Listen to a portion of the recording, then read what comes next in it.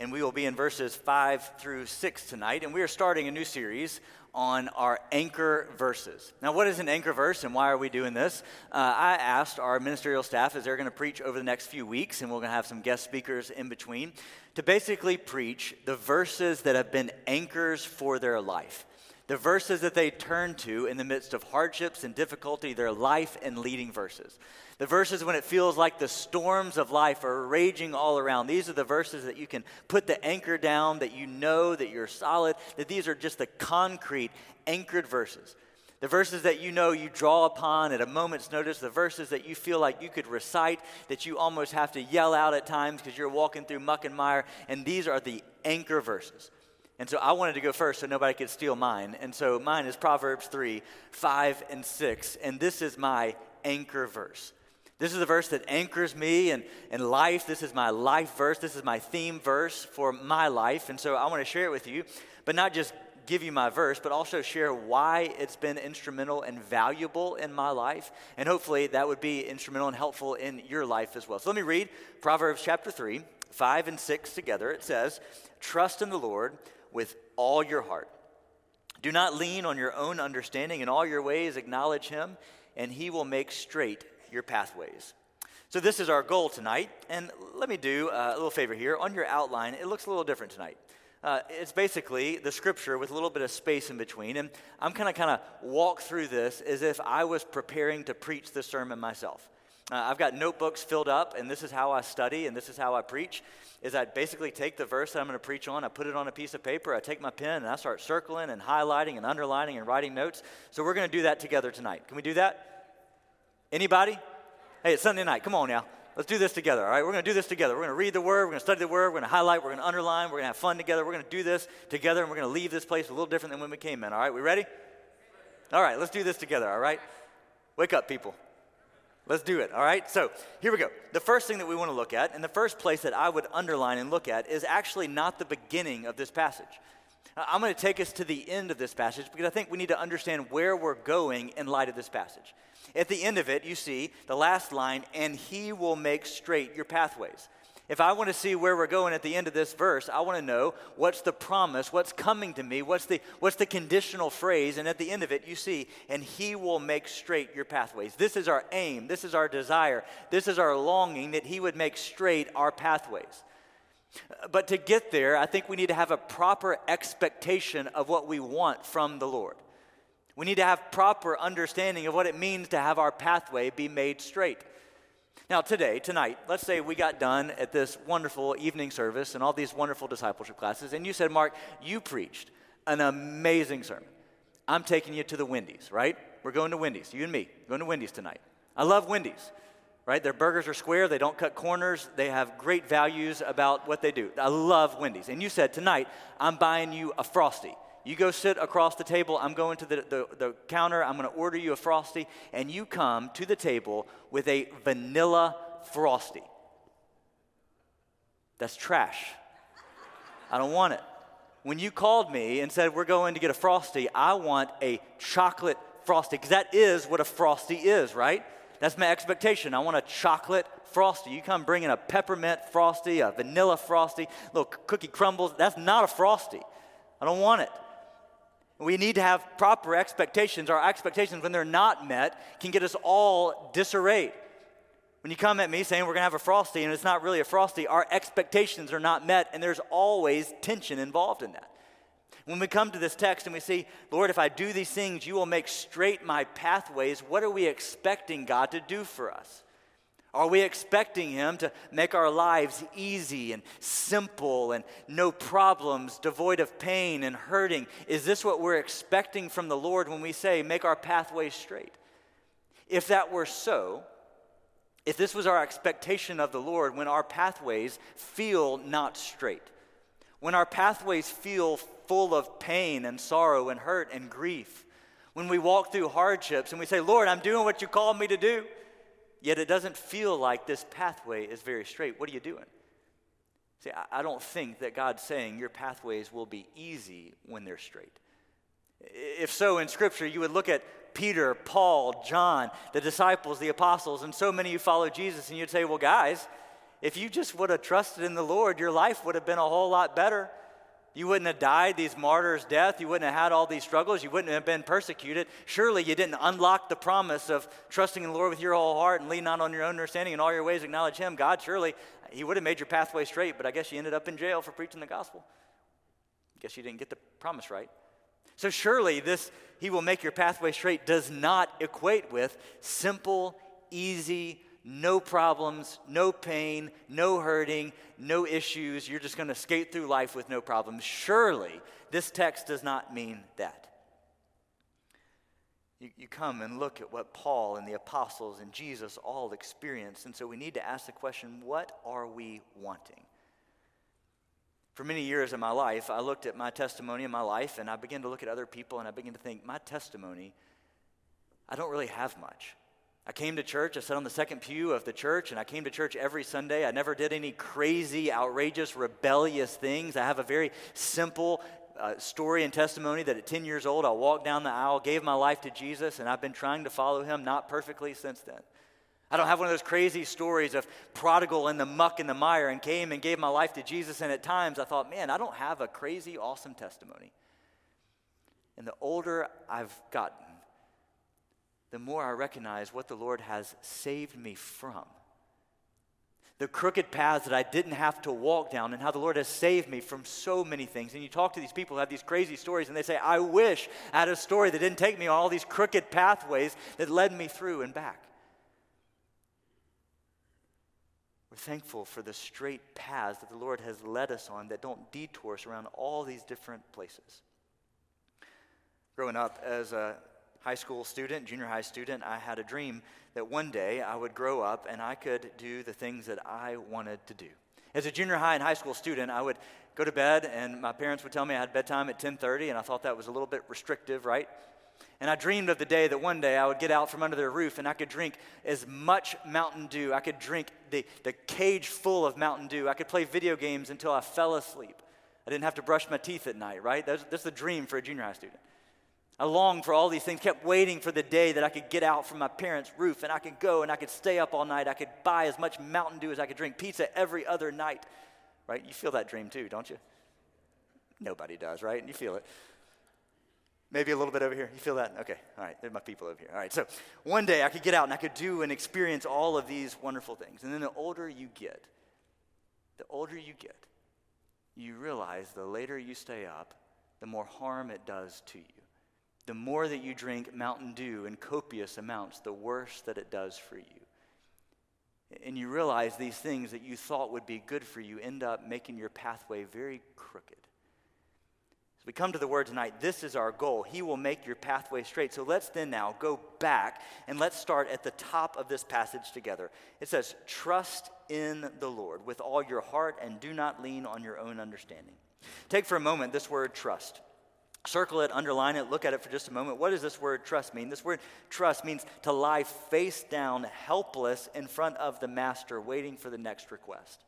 It means getting down and saying, Lord, whatever you would have for me, I'm waiting on you. And here's the big part next. It says, trust in the Lord. Now, this is where your and my choice comes in. If you were to take a moment and just circle the words, in the Lord. This is the moment that we have to pick and choose. Trust in what? In the moment when calamity comes your way and you call upon Proverbs 3, 5, and 6, you have the moment to ask yourself, what am I going to trust in? Am I going to trust in myself? Am I going to lean on my own understanding? Am I going to trust in the Lord? And this brings up a bigger question. Is the Lord trustworthy for you? Do you trust him? And I know in the church we would all say, yes, of course we trust the Lord. But in that moment of calamity in your life, do you trust the Lord? Is he trustworthy for you and to you? And this is why I am a proponent of journaling, because as I look back at my life over and over again, I see, yes, Lord, you are trustworthy. And because you're trustworthy, I'm going to trust you again in this scenario. Even though I'm walking through this difficulty, because you've been trustworthy in the past, I'm going to faithfully trust you in this season, in this moment, in this time. And this is where the moment comes in. Proverbs 3, trust in the Lord. Is he trustworthy? Has he let me down before? Is the God who made the stars and the universe worthy for me to place my trust into him? And friends, in those moments when everything is going good and when everything is going difficult, do you trust in him? Do you trust that he is working all things together for the good of those who love him and are called according to his purpose? Do you trust him? And there may be the times and places and things that, yes, you do. And there may be the things that you say, you know what, I think I'll hold on to this one because I think I got it. Which if you continue, it says, and do not lean on your own understanding. In all your ways, acknowledge him. I've sat on that passage for a while this afternoon, struggling to understand and really rectify in my life. What does it mean for me to acknowledge the Lord in all of my ways? I got thinking about what this could look like, and I thought about maybe a fun little analogy here to help us. One of Brittany and I's first dates, as we started to date, is I remember and recall a time that we went to the zoo together. And I remember walking up to the zoo and thinking about that now retroactively. Going to the zoo with her was very simple. Get in the car, go to the zoo. Very easy. Look at the animals, come home. Do you know nowadays with 3 kids, going to the zoo is quite a different experience? It's different, right? When we go to the zoo now, there's a lot of forethought that goes into every decision that we make. We pack a backpack. It's got every snack ever been created by every company in the entire world.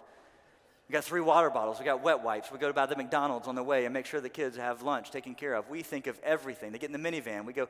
We have little dollars so they can pay for the birds. Everything is about the reality of our kids with us. Every decision we make is bearing on the fact that our kids are with us. We're walking through the zoo. We're doing things kid-focused. We're doing everything focused on the reality that they are with us going to the zoo. And the Bible says, in all your ways, acknowledge him. The word means that we recognize and acknowledge his presence with us.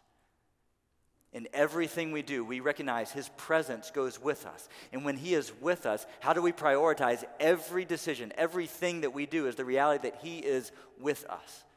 It's much different when we would go to the zoo, just the 2 of us. We didn't think about all the kids. We just simply went and did. But now the kids are with us. Every decision that we make from the moment we leave the house to the moment we come home is influenced by the reality that there are 3 children in the car with us. Every decision. Everything that we do from the moment we walk out the house to the moment we get home is influenced by the reality that we have children with us. If you think about what this writer is telling us, he's telling us in all of our ways, every area of our life is influenced by the reality that Jesus is with us. I want you to imagine for a moment, if you maybe turn on the back of your little outline and maybe begin to write down some buckets tonight. Write down some buckets of your life. You've got your job bucket. You've got your family bucket. You've got your husband or wife bucket. You've got your friendship bucket. And just start naming buckets of your life. As an exercise, you can do it right now. I see maybe 1 or 2 of you doing it. You can turn over on the back of your page and just write down some of your buckets. For me, I'm a father. I'm a husband. I have a job. I have friendships. I cheer for Auburn. Is that it? No, I've got some more buckets here. I'm a grandson. I'm an uncle. Just write down your buckets. Write down as many buckets as you can come up to. Just begin to think about all the areas of influence, all the things that define you as a human being, all the things that you have areas and influence. And as you're writing down those buckets, if you were to imagine all those buckets lay down on the stage, lay down in your room, begin to imagine in what ways do you acknowledge the Lord in each of those areas of your life? If you were to look out, you would say, yeah, as a father, I recognize, man, I acknowledge the Lord because I don't know what I'm doing, and I lean on him in every way because I need him desperately. But then you move to another bucket and say, you know what? I kind of got that figured out. I don't really need him that much. Oh, I need him here. I got to have him here. But, over here, it's really not that necessary. I got it figured out. As you begin to look at everything and who you are, every definition of who you are, in all of your ways, acknowledge him.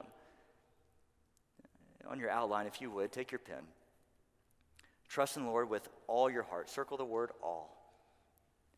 And do not lean on your own understanding in all your ways. Circle the word all. As we talked about this morning, the Lord wants everything. And these conditional promises that he's given, in all your ways acknowledge him and he will make your pathway straight. It's not do this because I say so. He says do this because it will help you. Do this because it is good for you. Do this because it is for your thriving and for your good. So you detour around the crooked paths and here pathways are made straight. I recognize in my life that there are these moments of calamity in my soul. These moments where I'm taken to situations and circumstances that are heavy in my heart. And the Lord brings me to Proverbs chapter 3. Trust in the Lord with all of your heart. And it's the moment of reflection in my soul to say, Lord, am I trusting in you? Am I giving you everything that I've got? Am I leaning on my own understanding and my own intellect, my own wisdom, or am I trusting in you with everything? Do I see you as worthy in my life? Lord, am I acknowledging you in every area and sphere of my life? And Lord, would you help guide my steps in every opportunity that comes before me? That this verse is not only helpful and instructive for us, and it gives us a conditional blessing, but it's also deeply convicting and questioning for our own souls. Lord, am I trusting in you with everything that I've got? Tonight I want to pray for you and just take a moment for us to pray. So if you would, just tune your hearts in with mine and let's stop for a moment and just pause. Lord, in the quietness of this sanctuary, I look at my sheet of buckets. Students, families, jobs, friendships, sports. Lord, what does it look like for me to acknowledge you in all of my ways? And take a moment to reflect in your own soul. Are you reflecting and acknowledging the Lord's presence in your life in every sphere of your life, every bucket of your life? Take just a moment and ask the Lord to reveal and show it to your own soul.